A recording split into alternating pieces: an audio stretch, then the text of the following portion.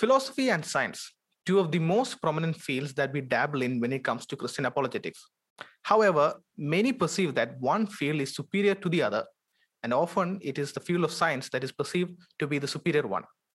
Stick around for the rest of the podcast as we converse to see if indeed science is Lord above all other disciplines.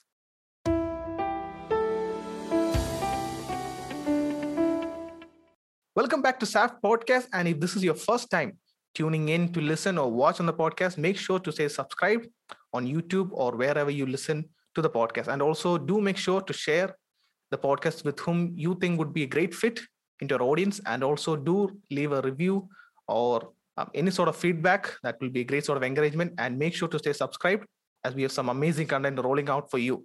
And today I am joined by Professor Kenneth Samples of RTB. Professor, it's a delight to have you here with us. Welcome to SAFT Podcast. Thank you. I'm very pleased to be on with you. Appreciate it. Professor Kenneth is a philosopher and theologian and is the senior research scholar at our friends at Reasons to Believe and is the author of several books, including Classic Christian Thinkers, 7 Truths That Change the World, God Among Sages, and most recently, Christianity Cross-Examined. And I believe, Professor, that the latest book, Christianity Cross-Examined, is a huge hit. I came to know that you were featured twice on the Apologetics 315 podcast with my friend Brian Orton. So I believe the book has been a massive hit among the readers. Well, thank you. I appreciate Apologetics 315, and I appreciate all of these opportunities and to be on your program. So thank you for having me. All right. So, Professor, we have, as you know, the topic that we're going to look at is the supposed conflict between the field of philosophy and science. And this is the reason we picked up this topic was this is a very relevant point that is brought around, especially among the atheist community in India and especially in my state, where they want to present science as the discipline that is above all, the discipline that can give us, the only discipline that can give us truth. But you are a philosopher and you deal with, all of your teammates are full-time scientists. So let's get into it. And first of all, let's try and get our terminologies correct. So what do we mean by philosophy? Is it a way of life or is it a way of thinking? Because there are many people who would say, I live and let go, and that is my philosophy. So what do we mean by the word philosophy? So the word philosophy comes from the Greek philosophia. So etymologically, it means the love of wisdom. I think it's fair to say that philosophy is the pursuit of wisdom, reason, truth. It implies a way of life. I think it also involves a critical analysis of something. So a philosopher is critically seeking answers to the big questions of life. I think that's probably the way Plato and Aristotle would have used it. Right. And but when we look at the term, as philosophy as a discipline, then it would be a bit more nuanced. And the reason that I'm asking this is that in one of the recent conversations, one of my friend Matt, he was in a group and there were so many atheists sitting around and they were speaking, and they were presenting philosophy as, science is a real work. You touch, you get in with science, you deal physically with it. But philosophy is simply you leaning back onto your leg chair with your legs crossed and then thinking about some random stuff. That's all philosophies. And there is also this notion among us lay people that if I talk with a person and he says, well, what do we mean by life and what do we mean by air? And suddenly in our minds we go, oh, this guy's getting too philosophical. And that is how we tend to use the word philosophy. But as a discipline, it is quite distinct. So what is that distinction that you would draw there? Yeah, very good. So in academic philosophy, we would talk about various branches or fields. Philosophy would involve metaphysics, which is the study of reality. Connected to that would be the study of ontology, the study of being. A very critical part or branch of philosophy would be epistemology, the study of knowledge. How do I know? How can I come to know particular things? It would also involve the branch of ethics, the study of the good. We could even extend it to the study of values. Philosophy also is interested in logic. So logic would be a component of the philosophical discipline. So what is reasonable? What is rational? How do I make arguments? So certainly philosophy can mean in in a practical way, in kind of a personal way. It can mean, a person thinking. But I think more deeply, philosophy is the study of the big questions of life. In fact, I think that there's an overlap between things that philosophers are interested in and things scientists are interested in. Right. And the gist of what he was saying was that philosophy deals a lot with thinking. And Alvin Plantinga, one of the most renowned Christian philosophers of our time, he said that philosophy is basically thinking really hard. And is that a very good characterization? And if so, then we could look around and say that everyone and every field does engage in philosophy in one way or the other, because as Plantinga says, it's thinking really hard. I think so. I think everybody at one time or another thinks rigorously about something. I think all people ask questions about the nature of reality, about the nature of truth and goodness. And therefore, to some degree, I think everyone is a philosopher. But I also think that philosophy brings a rigorous approach to these particular areas that many lay people could benefit from. Right. And so now that we have looked at what philosophy basically is and worked out the definition, let's get into science. And here again, there are different ways that people would use science. People would say, well, what does science say here? And at the same time, we would say, how many marks did you get in science? So we use the term science to mean different things in different contexts. But in an academic sense, when we're looking at the same way that we look at the term philosophy, what is science normally and best described as? Yeah, I think that when we think about science, we are thinking about an observation of the natural world, drawing data about the physical world, the physical universe. Other people talk about science in terms of developing a model of explanation about the natural world. Right. If you go on to some of the more technical areas of science, they will say that scientists engage in developing models about the natural world. So, as you right now mentioned about how science basically works around, there are two domains that sort of interplay and have this interchanging interaction with both philosophy and science, and these are the domains of maths and logic. Yeah. Now, Dr. Alexander Pruss, who is a phenomenal philosopher with whom I have had the privilege to engage in conversation, he has a PhD both in philosophy as well as in mathematics. So it seems to me that maths is something that scientists use. And I think we see with the examples of philosophers like Dr. Alexander Pruss, that philosophers also engage with mathematics. For example, Dr. Craig and Graham Opie, they had an interaction between the applicability of mathematics. Mm-hmm. So I think there's a consensus that maths is something that both the scientists and the philosophers dabble with. But in terms of a domain that is developed by primarily, under whose domain does that fall under? The prospect of developing mathematics, mathematical proofs, mathematical terminology, laws of mathematics, and logic. Is that more leaning towards philosophy or science? Yeah, that's a good question. I would say, of course, that logic itself has a deep connection to mathematics, and logic is one of the basic fields of philosophy. I would also note that it's only been about the last couple hundred years that scientists have accepted the idea and utilized the idea that we can use mathematics as a way of explaining the natural world. I would say that mathematics is an independent discipline. You can be a mathematician and not be a scientist. You can be a mathematician and not be a philosopher. But all intelligent people, all rational people, when they look to explain something, they appeal to this field of abstract entities, mathematics, logic, reason. Right. So I would say that math is its own independent discipline, but it's utilized by both scientists as well as philosophers. Right. And then as we look at the field of laws of logic, as we have pointed out earlier, that definitely straight up comes under the field of philosophy. That is where philosophers work around to develop the laws of logic. And it's often scientists who would look at the laws of logic. For example, the law of non-contradiction. It's not exactly a scientific mechanism that has been developed by scientists, but it's something that scientists would draw from the field of philosophy. And on our Instagram page of Savant Apologetics, we put out a question asking people what they felt. Is science superior to philosophy? Is philosophy superior to science? And one of the points that was put forward was the field of philosophy of science. So the person pointed out that you can't say science is superior to philosophy because there's a whole field called philosophy of science.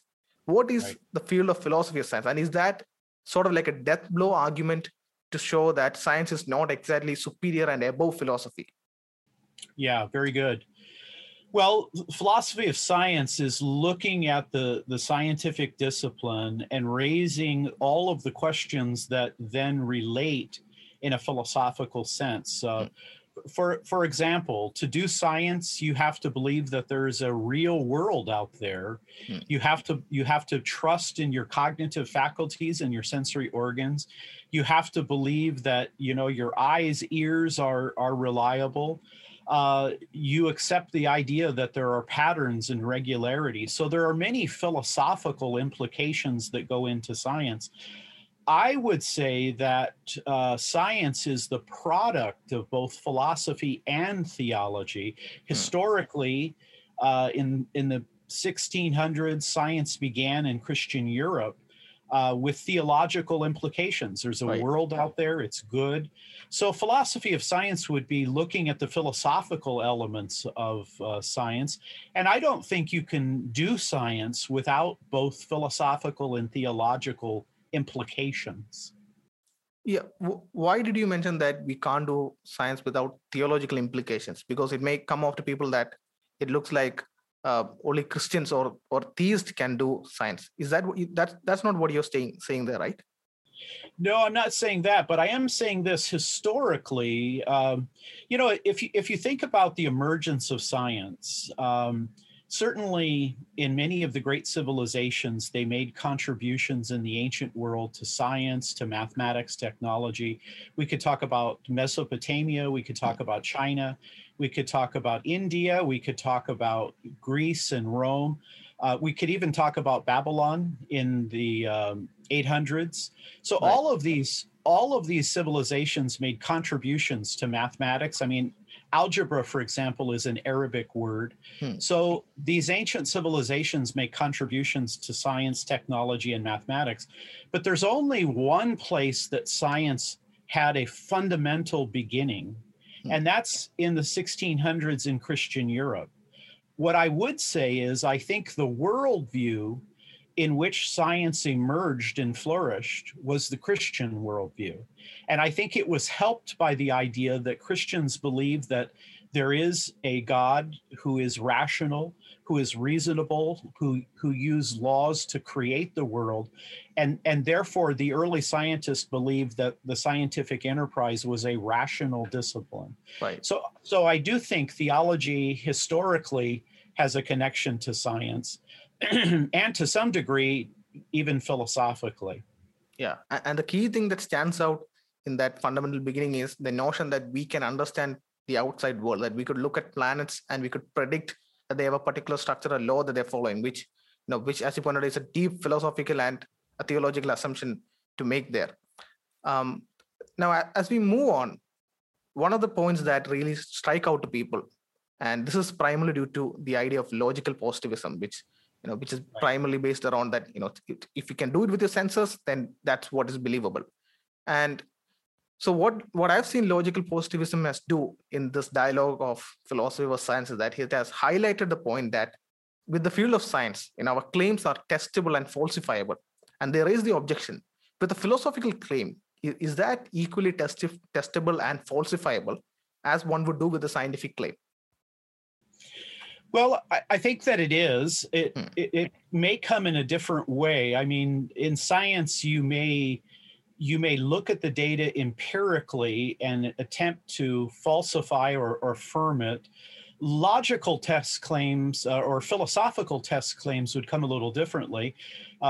But for example, if an idea is illogical, if it is incoherent, it would be by its very nature false. Right. So I think that there are ways of testing philosophical claims.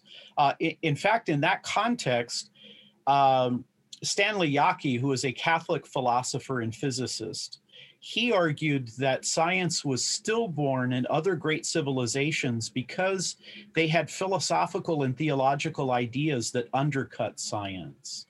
For example, in India, you have the idea of karma, Yeah. you have the idea of reincarnation. Yaki would argue that in many ways, you need a linear view of history, not a cyclical view of history. Right. And the notion of logical positivism that we have touched about here in among our people, among our language people of Keralites, where new atheism is the same sort of Richard Dawkins, Sam Harris level new atheism is very prominent. That is the foremost level of atheism. And here the notion of logical positivism is very vibrant. But you are a proper academician level philosopher, and you've looked at what has happened in the field of philosophy. How has the attitude towards logical positivism changed from when it was presented by the Vienna Circle to the way it is right now? Well, that's very good. I think logical positivism is logically incoherent. I think the idea that you can only have knowledge through empiricism, that idea doesn't come empirically. I think that philosophically, logical positivism has shown itself to be a flawed view. But I think the new atheists do use it, but kind of in another way. I mean, Richard Dawkins would say, for example, that, scientists get at truth, philosophers just speculate. Philosophers don't engage in anything that actually gives real data. But I think that the new atheists, Dawkins, Harris, and others, they don't appreciate that you have philosophical components within the scientific enterprise. And, I think it was Lawrence Krauss who says that experiment is the final court of appeals. Well, he never got that idea in an experiment. That's a philosophical assumption that he began with. Could I note, and I don't mean this to be, I don't want to convey the idea that one discipline should, look down on the other discipline, but I will tell you this. I think with the new atheists, they have not taken time to think carefully about philosophical implications. Now, I admit I'm not a scientist. I was not trained as a scientist, but I do think that people like Stephen Hawking and Richard Dawkins and others, they often make kind of silly statements. They say philosophy is dead. Well, that's a philosophical statement. Yeah. So, I don't want competition between scientists and philosophers. I think we should try to work together and understand each other. But I'd like to encourage atheists to take philosophy more seriously. Yeah.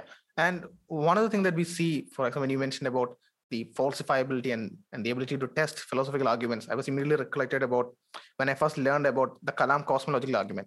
And the point that Dr. Craig mentioned was, if an argument of that deductive format has to be valid, then the premises have to be true and the logic must follow. And if I'm able to show that it is illogical, like, for example, there's a non sequitur or a fallacy of equivocation, then I can show that that philosophical claim or argument is false. And that is also a test of its falsifiability, the ability that we can make it false. Exactly. And that's a very powerful means of showing something to be false. So I would say that philosophers use logic in many ways that is comparable to the way that scientists use mathematics. But it's still a form of reasoning. It's an attempt to try to get at, is this first reasonable? And then are the premises true? If so, it's sound. Right. And so we've looked at and we've seen that philosophical claims and arguments are testable and falsifiable. Now, there's another question that pops up when we get in this dialogue. And it's a very simple one, but I'm going to pitch it to you and see what your response is going to be. It's like I said, it's very simple. It asks basically that, science is something that we can test right in front of our eyes. Okay, so very, very much deeply entrenched in logical positivism. It says, if you make a scientific claim, a scientific prediction, we test them right in front of our eyes. But you can't do that with philosophy. So then shouldn't science be, or scientific claims and arguments be better than philosophy? Now, as soon as I say it, I can see there's a lot of issues and problems and assumptions there that go around it also reveals a very superficial understanding of how scientific claims and theories actually work. But what would your response be to it? Yeah, when I often meet scientists, I ask them, why does science work? And very seldom am I ever given an answer. They just say, well, it just works. So the idea that science works right in front of your eyes, I think that fails to appreciate a number of things. There are a number of areas of science in which the natural world seems very mystical almost, or it seems mysterious, maybe a better word. Quantum mechanics. Yeah. That's an area of science that doesn't seem to just work right in front of your eyes. It's very common today. People speculate about the multiverse, and they have no observational evidence of the multiverse, but they speculate about that. So I'm not sure that. I think scientists at times speculate, and they don't recognize that they're speculating. The other point that I would say to that is, remember that to do science, you begin with certain presuppositions.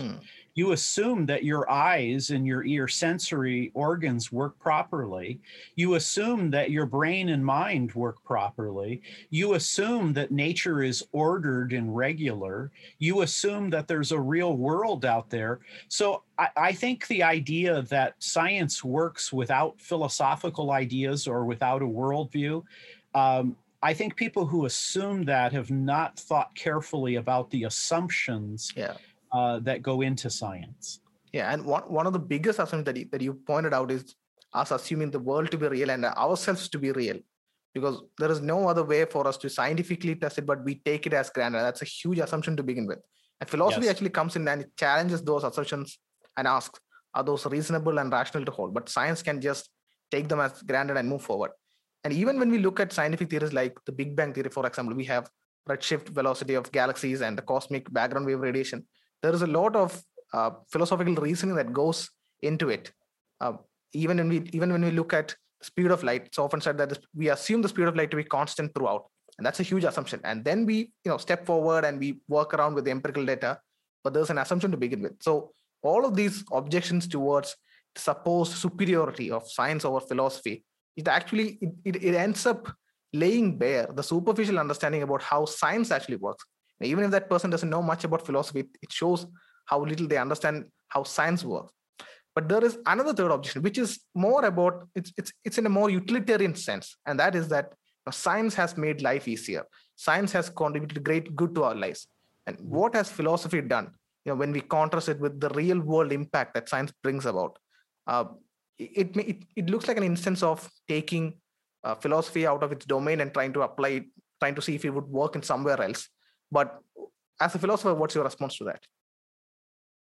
Yeah, well, I would first concur. I think that the scientific enterprise is one of the great achievements of human beings. I think that it does have very practical results, especially when you think about technology and medicine. Our lifespans have, I think, been increased somewhat because of the development of science. Now, the area where I would differ with that idea is I think ideas rule the world. If you look at the 20th century and you look at communism, and communism is a philosophical system. It's called dialectical materialism. The National Socialism, Nazism, has philosophical components. It seems to me that philosophers have been very influential across the world, and even ideas today like postmodernism. These are philosophical ideas. So I think, again, to try to say that science is practical, it's helpful, it's usable, but philosophy is just speculation. I don't think that shows a recognition not only of the philosophy of science. I don't think it shows a recognition of the philosophy of history, how ideas have come forward. And so, again, I think science is dependent upon both philosophy and theology to some extent. And what I mean by that is you have to have a world or a universe or a cosmos that is conducive to science. Right. Not every philosophical worldview perspective is conducive to science. You also have to have human beings that can operate in a scientific context. Not every anthropology is that true of, and you have to have what we talked about earlier, this congruence, a connection between the world and the mind of human beings. Right. And one of the, as you were pointing out about Nazism and Marxism and the communist ideologies and how philosophy plays a role there. One historical incident that came to my mind was the French Revolution. And we see that, and you can correct me if I'm wrong here, that philosophers actually played a huge role in spurring the people to stand up for these values of liberty and fraternity. And we see how, that is a real world example. And there are many people who think that these moral, ethical values sprung into humanity at the French Revolution. And for those people, it becomes really hard to try and negate the effectiveness and the critical role philosophy plays, because as you mentioned in the beginning, ethics, that is a place that has huge ramifications for how we engage with, and also how science has to be dealt with. Yep. In one of the recent interactions on the late show with Stephen Colbert, I forgot the name of the comedian who came on. I think his name is John, but I may be wrong. Jon Stewart. Yes, he came on, and he was joking about how scientists, if they could split the atom to create mass amount of energy that can be used for civilization, and energy that can be used to create an atom bomb, he said, imagine what the scientists would split first. So he was hinting at the fact that scientists often would go unbridled in what they can explore, but it is the field of ethics that is under the domain of philosophy that would step in and say, well, this is dangerous, and this is immoral, not to be dealt with. And so as I look at all of these objections, one thing that I noted was most of these objections against, I think if not all, most of these objections against the usefulness of philosophy also seem to be applicable against other streams of arts, economics, literature, political science. So it looks as if that we are taking a clock and then criticizing it, calling it inferior because I am unable to weigh my weight with the help of a clock. It looks like we are taking philosophy out of its domain of work and then placing it alongside the same domain of science and saying, well, science does this, philosophy doesn't do it, and therefore philosophy is inferior.